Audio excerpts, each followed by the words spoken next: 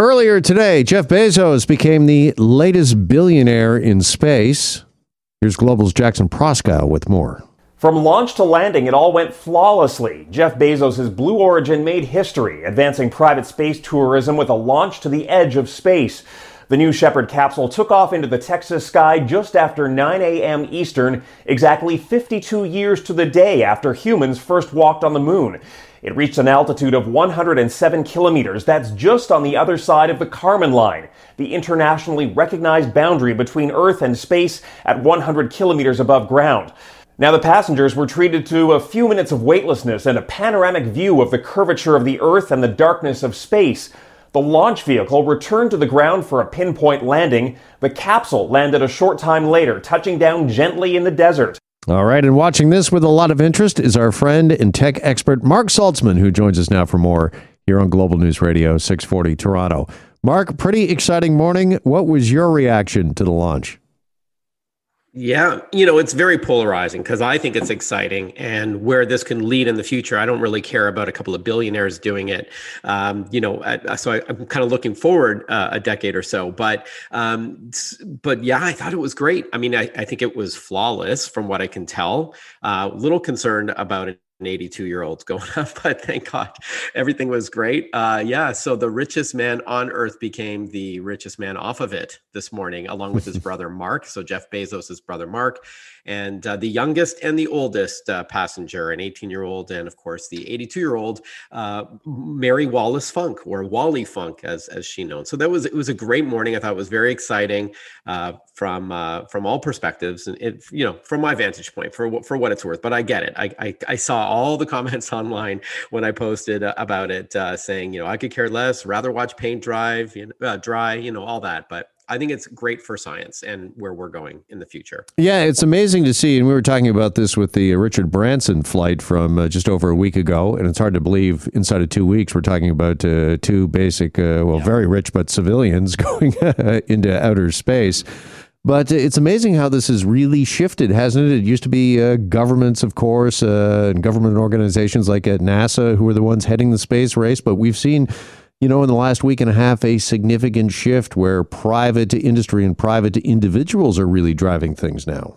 Yeah, and I think it needs this kind of capital from the world's richest man, who just stepped down from CEO of Amazon, and the likes of Sir Richard Branson and Elon Musk. I think we need that these kinds of individuals who are forward-thinking, they're visionaries, and yes, they've got the money to make it happen, because it's not like you said, this is not NASA here. This is privatized space tourism, and I think that if anybody can make it happen, it's these three in particular, and there's other companies as well. But I think it's pretty exciting. I think a lot of your listeners would, one day, instead of going down south, if they could scrape up the cash, and we'll see if it really truly becomes democratized, they'll choose to go in space. It's on my bucket list if I can afford it. And I've done the Vomit Comet flight before, the zero gravity flight. I'm sure you've heard of this, above the Nevada desert, where it was about 10 years ago. I went up, and you experience weightlessness 15 times in the course of about 40 minutes or so. So it's pretty wild. All right. I know you posted about this online on Twitter, I believe, the video of this, doing this zero-G flight. How was it? Were you able to, kind of hold it together during this flight? It was close. It was touch and go at one point, but no, I held it together. A few other passengers did not. There's a reason why this modified 747 is not only padded, but also it has a special coating on it. Let's call it the so that someone who's working on that flight can go and quickly clean up a mess. What do you call that on, like, your furniture? You get the Scotch guarding. Yeah, the heavy duty Scotch guarding going on the zero-G flight, I'm sure. Yeah, so it's called the parabola when these specially trained pilots they first they go up. So you are stuck to the ground because of the G-force. They tilt the nose up in the plane and then they point downwards, and you are weightless for about 25 to 30 seconds. And that constant pressure of being weightless, and then all of a sudden you can't even lift your arms up on the ground beside you. Like if you try to lift them, there's no way you can do it. And when they do that 15 times, so the first 2 are lunar gravity, second 2 are Martian gravity, and the last 11 are zero gravity. It takes a toll on your body, especially if you're not trained. Like I had like a day and a half of lessons. That's it. And a special breakfast that we had to eat. But it was, a remarkable experience. I'm sure others were a lot more, they may have regretted it because your body, you might get ill. It's called the vomit comet for a reason. But certainly that's what astronauts use to train and acclimatize your body to weightlessness. It's definitely, if you can't afford the $200,000 flight to go up in Richard Branson's vehicle, then this might be the next best thing at about $8,000 US, even though I didn't pay for that either. It was an industry event that I was very fortunate to be invited to. But after you've gone through that, you're still excited about space tourism. What is the allure? And, if the price is right, if it gets, eventually, and who knows, a decade and a half from now, where it's the price of maybe a flight somewhere in the world, you'd sign up, you'd go. I would, yeah. Being 51, I'm like, maybe I missed the boat here. But seeing the 82-year-old today, Wally Funk, go up, I was like, okay, maybe if I pass the battery of tests and sign my life away. But what's the appeal? It's seeing the Earth, from above. You look, you're not at the space station or anything, but you see the curvature of the Earth.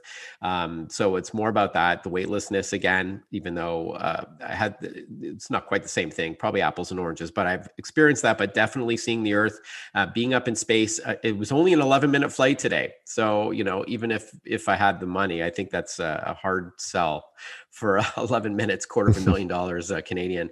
But there's a woman from Winnipeg who signed up. She's going to go up at some point the next couple of years. Well, who knows where this is going to lead? Maybe in another 10 years, when we say we're going up north, it used to mean going to the cottage, but not anymore. I'm vacationing in space. All right, Mark. You wouldn't do it, Jeff? If you had the cash, like budget aside, there's no interest? I do have interest. I want to see this develop a little more. I was not going to be, price aside, maybe one of the first to board the ship, but there's just something. I mean, I've had the privilege and the pleasure to interview the likes of Chris Hadfield and others who have left this planet for some time. And to a person, they all just say how humbling the experience is. I can only imagine what that's like. Yeah, for sure. I think civilian astronaut as civilian astronauts, I think this is going to be a real thing.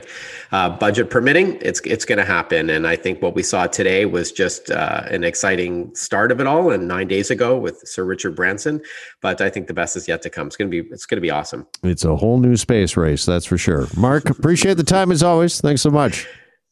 Me too. Thanks so much, Jeff. All right, there's Mark Saltzman with us. Hi, it's Shauna, and I might be a bad parent because my kids think French fries are vegetables. Hey, it's Ryan, and I might be a bad parent because I went out for wings when my wife was in the hospital after giving birth. Johnny here. I might be a bad parent because in my house, the tooth fairy gives pocket change. But we're not alone. Len emailed us and said his 6-year-old daughter's Tarzan moment going from love seat to lazy boy by curtains made him more proud than any dance recital. And Andy left his 2-year-old at the rink. All right, guys, I'm sure we're not alone. Like Andy's kid. For stories and confessions like this, make sure you check out our podcast. It's called Bad Parents, and it's available wherever you get your podcasts. I left a glove at the rink.